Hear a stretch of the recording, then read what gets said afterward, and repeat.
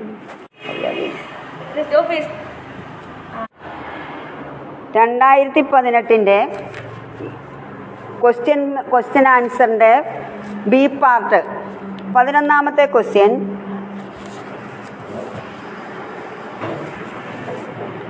Albert ബന്ദൂരായുടെ സാമൂഹ്യ വികാസ സങ്കല്പം, അതിൻ്റെ അകത്ത് മാതൃക നൽകൽ, അതായത് സിനിമയിലൂടെയും ടെലിവിഷനിലൂടെയും ഒക്കെ കുട്ടികൾ കാണുന്ന കാര്യങ്ങൾ അനുകരിക്കുന്നു. ശ്രദ്ധ, ചെറിയ കാര്യങ്ങൾ പോലും കുട്ടികളെ ശ്രദ്ധിക്കുന്നുണ്ട്. നിലനിർത്തൽ, മാതൃകയാക്കുന്ന വ്യവഹാരങ്ങൾ ഭാവിയിലേക്ക് അവരെ നിലനിർത്തും. ചാലക പ്രത്യുൽപ്പത്തി, പാവയ പരീക്ഷണത്തിൽ ആ സ്റ്റാറ് പാവയെ ഇടിക്കുകയും തൊഴിക്കുകയും ചെയ്യുന്നത് ആ ചാലക പ്രത്യുൽപ്പത്തിക്ക് ഉദാഹരണമാണ്.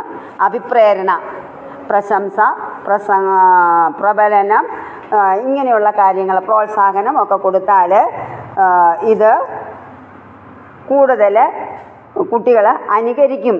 അതുകൊണ്ട് ആക്രമണവാസന പോലെയുള്ള പല തെറ്റായ ശീലങ്ങളും സമൂഹത്തിലേക്ക് കടന്നു വരുന്നത് നിരീക്ഷണങ്ങളുടെയും അനുകരണത്തിലൂടെയുമാണ്.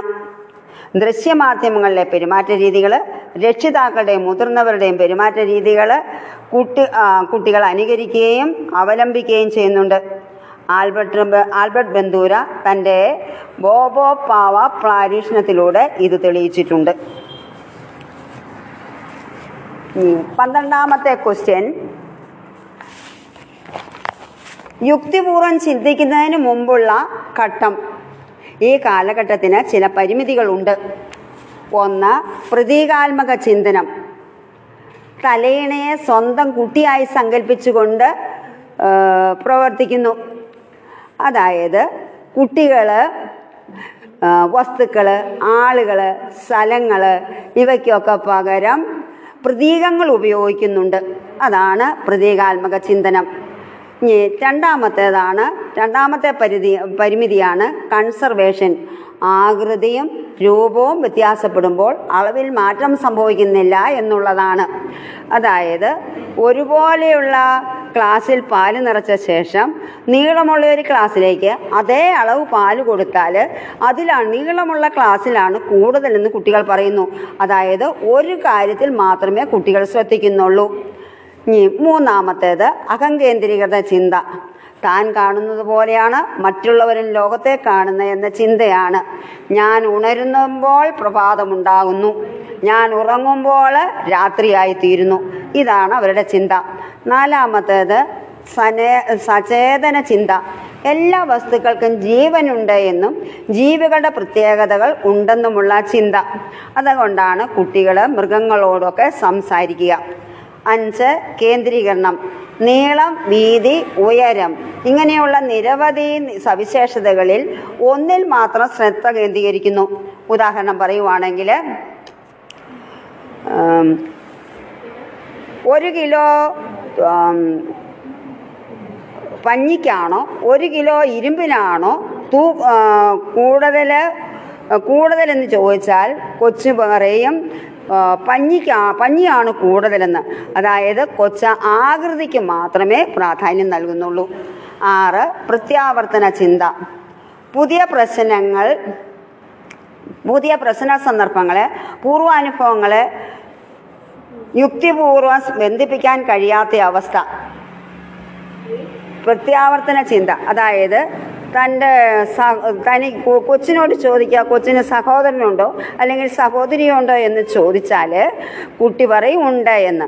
അപ്പം അവൻ്റെ പേര് ചോദിച്ചിട്ട് അവന് സഹോദരനുണ്ടോ എന്ന് ചോദിച്ചാൽ തിരിച്ച് ചിന്തിക്കാനുള്ള കഴിവില്ല. അതുപോലെ തന്നെ നമുക്ക് കണക്ക് പഠിപ്പിക്കുമ്പോഴും അത് മനസ്സിലാക്കാൻ സാധിക്കും. 2 + 3 = 5 പറയും. എന്നാൽ 3 + 2 എന്ന് ചോദിച്ചാൽ കൊച്ചിന് പറയാനായിട്ട് ബുദ്ധിമുട്ടാണ്. അപ്പം 13 അത് ബ്രൂണറിൻ്റെ പ്രവർത്തനഘട്ടം, ബിംബനഘട്ടം, പ്രതീകാത്മക ഘട്ടം. അതിന് ഉദാഹരണം പറയുവാണെങ്കിൽ പ്രവർത്തനഘട്ടത്തിൽ ആപ്പിൾ കാണിച്ച് പഠിപ്പിക്കുന്നു. ബിംബന ഘട്ടത്തിൽ ആപ്പിളിൻ്റെ പടം മാത്രം കാണിക്കുന്നു. പ്രതീകാത്മക ഘട്ടത്തിൽ ആപ്പിൾ എന്ന് പറയുന്നു.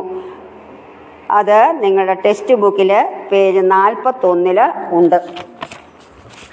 14ാമത്തെ ക്വസ്റ്റ്യൻ, വിശ്വാസവും അവിശ്വാസവും. അതായത് ജനനം മുതൽ 1 വയസ്സ് വരെ ചുറ്റുപാടുകൾ സുരക്ഷിതവും നല്ലതുമാണെന്ന് തോന്നൽ ഉണ്ടാക്കിക്കൊടുക്കൽ. എങ്കിൽ നല്ലതാണെന്ന് തോന്നലുണ്ടാക്കി കൊടുത്താൽ വിശ്വാസമുണ്ടാകും, നല്ലതല്ല എന്ന തോന്നലുണ്ടായാൽ അവിശ്വാസമുണ്ടാകും. രണ്ടാമത്തേത് സ്വേച്ഛാ പ്രതികരണവും സംശയവും. 1 വയസ്സ് മുതൽ 3 വയസ്സ് വരെയുള്ള കാലഘട്ടം. സ്വന്തമായി തീരുമാനങ്ങൾ എടുക്കാൻ സ്വാതന്ത്ര്യമുള്ള വ്യക്തിയാണെന്ന് ഒരു തോന്നൽ. കൊച്ച് എന്തെങ്കിലും സ്വതന്ത്രമായിട്ട് ചെയ്യുമ്പോൾ അതിനെ നിരുത്സാഹപ്പെടുത്തിയാൽ അവന് സംശയമാകും അത് ചെയ്യണമോ എന്ന്. അതേ സ്ഥാനത്ത് കൊച്ചിനെ ഫ്രീ ആയിട്ട് വിടുകയാണെങ്കിൽ അവന് സ്വന്തമായി ചെയ്യാനുള്ള കഴിവുണ്ടാകും. മൂന്നാമത് മുൻകൈയെടുക്കലും കുറ്റബോധവും. 3 വയസ്സ് മുതൽ 6 വയസ്സ് വരെ പുതിയ കാര്യങ്ങൾ ചെയ്തു നോക്കാനും പരാജയത്തെ നേരിടുവാനുള്ള കുട്ടിയുടെ കഴിവ് വികസിക്കുന്നു. 4 കർമ്മോത്സുകതയും അപകർഷതയും. 6 വയസ്സ് മുതൽ 12 വയസ്സ് വരെ മറ്റുള്ളവരുമായി ഒത്തൊരുമിച്ച് പ്രവർത്തിക്കാനുള്ള അടിസ്ഥാന ശേഷിയുടെ വികസനമാണ് ഈ കാലത്ത് നടക്കുന്നത്. കൊച്ചിനെ മറ്റുള്ളവരുമായി പ്രവർത്തിക്കാൻ പ്രോത്സാഹിപ്പിക്കുകയാണെങ്കിൽ കർമ്മോത്സുകരാകും. അതിനുവേണ്ട പ്രോത്സാഹനം കൊടുത്തില്ല എങ്കിൽ അപകർഷതാബോധവും ഉണ്ടാകും. 15ാമത്തെ ക്വസ്റ്റ്യൻ, പേജ് 27 ഹാൻഡ് ഒരു വ്യക്തിയെക്കുറിച്ചുള്ള ആഴത്തിലുള്ള പഠനമാണ് ഏകവ്യക്തി പഠനം അല്ലെങ്കിൽ കേസ് സ്റ്റഡി. ക്ലാസ് റൂമിൽ അനുഭവപ്പെടുന്ന പഠന പ്രശ്നത്തെ ഏറ്റെടുത്ത് പഠിക്കുകയും പഠന പരിഹാര പ്രവർത്തനങ്ങളിൽ ഏർപ്പെടുകയും ചെയ്യുന്ന പഠനമാർഗമാണ് ക്രിയാഗവേഷണം. സ്റ്റീഫൻ എം കോറിയാണ് ഇതിൻ്റെ ആവിഷ്കർത്താവ്. 16 മാനസികാരോഗ്യത്തെക്കുറിച്ച് WHO ആശയങ്ങൾ. ഒരു വ്യക്തിയുടെ ശാരീരികവും വൈകാരികവും സാമൂഹികവും ബൗദ്ധികവും ആത്മീയവും മാനസികമായ ഘടകങ്ങളുടെ സുഖകരമായ അവസ്ഥയാണ് മാനസികാരോഗ്യമെന്ന് പറയുന്നത്. അപ്പോൾ WHO ആശയമനുസരിച്ച് മാനസികാരോഗ്യമെന്ന് പറഞ്ഞാൽ സമൂഹം അംഗീകരിച്ചിട്ടുള്ള വ്യവഹാരങ്ങൾക്ക് അനുയോജ്യമായ രീതിയിൽ സമൂഹത്തെ അഭിമുഖീകരിക്കാനും ജീവിത യാഥാർത്ഥ്യങ്ങളെ സ്വീകരിക്കാനും ജീവിത സാഹചര്യങ്ങളുമായി സ്വയം പൊരുത്തപ്പെട്ട് ഈ ലോകത്തെ ഏറ്റവും കൂടുതൽ സന്തോഷപ്രദവും സംതൃപ്തിജനകവും ഫലപ്രദമാക്കി തീർക്കാനുള്ള കഴിവിനെയാണ് മാനസികാരോഗ്യം എന്നതുകൊണ്ട് ഉദ്ദേശിക്കുന്നത്. 17 ഭാഗങ്ങളുടെ ആകത്തുകയേക്കാൾ സമഗ്രതയ്ക്കാണ് പ്രാധാന്യം. അതുകൊണ്ട് തന്നെ പ്രീ പ്രൈമറി മുതൽ 2ാം ക്ലാസ് വരെ സമഗ്രതാവാദത്തിൻ്റെ അടിസ്ഥാനത്തിൽ പഠിപ്പിക്കണം. ഈ കാലഘട്ടത്തിൽ വിഷയ വിവേചനം ഇല്ലാതെയാണ് കുട്ടി ലോകത്തെ കാണുന്നത്. പ്രത്യക്ഷ അനുഭവങ്ങളുടെ അടിസ്ഥാനത്തിലാണ് കുട്ടി ചിന്തിക്കുന്നത്. അതുകൊണ്ട് ഗസ്റ്റാൾട്ട് ശാസ്ത്രം ഫലപ്രദമാണ്. ആന എന്ന വാക്ക് പഠിപ്പിക്കുന്നതിന് ആന എന്ന മൃഗത്തെ കൊടുത്ത് സമഗ്രമായി കാണിച്ചു കൊടുത്ത് അതിൻ്റെ പ്രത്യേകതകൾ കാണിച്ച് മനസ്സിലാക്കുക. 18 അഭിക്ഷമത. പേജ് 85 നിങ്ങളുടെ ഹാൻഡ് ബുക്കിൽ ഒരാൾക്ക് ഏതെങ്കിലും മേഖലയിലുള്ള താല്പര്യവും കഴിവും പ്രയോജനപ്പെടുത്തി ആ മേഖലയിൽ ഉയർന്ന വിജയം നേടാനുള്ള കഴിവാണ് അഭിക്ഷമത എന്ന് പറയുന്നത്. അധ്യാപനത്തിൽ അഭിക്ഷമതയില്ല എങ്കിൽ സ്വയം പഠിച്ച് മെച്ചപ്പെടാനുള്ള കഴിവാണ് ഇല്ലാതായിത്തീരുന്നത്. അഭിക്ഷമത ഉണ്ടായാൽ മാത്രം പോരാ, നല്ല പരിശീലനം കൂടി നേടിയിരിക്കണം. അഭിക്ഷമതയിൽ പാരമ്പര്യവും പരിസരവും വളരെയേറെ സ്വാധീനിക്കുന്നുണ്ട്. എല്ലാവർക്കും ഏതെങ്കിലുമൊക്കെ മേഖലയിൽ അഭിക്ഷമത ഉണ്ടായിരിക്കും.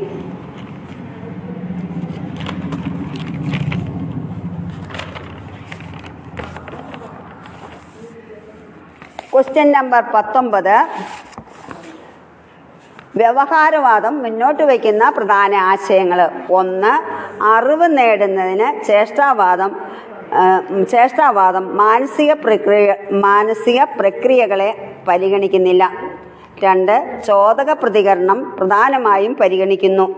കുട്ടി ഒഴിഞ്ഞ പാത്രമാണ്. രേഖീയമായ പഠന രീതിയാണ് നിർദ്ദേശിക്കുന്നത്. അഭിപ്രേരണ പുറമേ നിന്ന് ഉണ്ടാകേണ്ടതാണ്.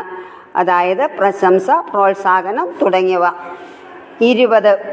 Question number 20. ആൽപോർട്ടിൻ്റെ വ്യക്തിത്വത്തെ സംബന്ധിച്ച ആശയങ്ങൾ. 1. മുഖ്യ സവിശേഷത. 2. മധ്യമ സവിശേഷത. 3. ദ്വിതീയ സവിശേഷതകൾ. മുഖ്യ സവിശേഷകം ഒരു വ്യക്തിയിൽ മിക്കപ്പോഴും പ്രകടമാകുന്നതും മേൽക്കൈ നേടുന്നതുമായ സ്വഭാവ സവിശേഷതയെ മുഖ്യ സവിശേഷകങ്ങൾ എന്ന് പറയുന്നു. ഉദാഹരണം പറയുവാണെങ്കിൽ ഗാന്ധിജി എന്ന് പറയുമ്പോൾ നമ്മുടെ മനസ്സിലുണ്ടാകുന്നത് അക്രമരഹിത സമരമുറയുടെ നേതാവെന്ന നിലയിലാണ്. ബുദ്ധനെക്കുറിച്ച് നമ്മൾ പറയുവാണെങ്കിൽ അഹിംസയാണ്.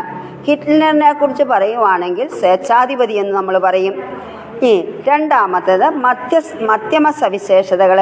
മുഖ്യ സവിശേഷതയോളം സമഗ്രവും വ്യാപകമല്ലെങ്കിലും നല്ല രീതിയിൽ പ്രതിനിധീകരിക്കുന്ന സ്വഭാവ സവിശേഷതകളെയാണ് മധ്യമ സവിശേഷതകൾ എന്ന് പറയുന്നത്. എക്സാമ്പിൾ: സ്വാർത്ഥത, വിധേയത്വം, അസൂയ, മത്സരബുദ്ധി തുടങ്ങിയവയെല്ലാം ഈ മധ്യമ സവിശേഷതയിൽപ്പെടുന്നു.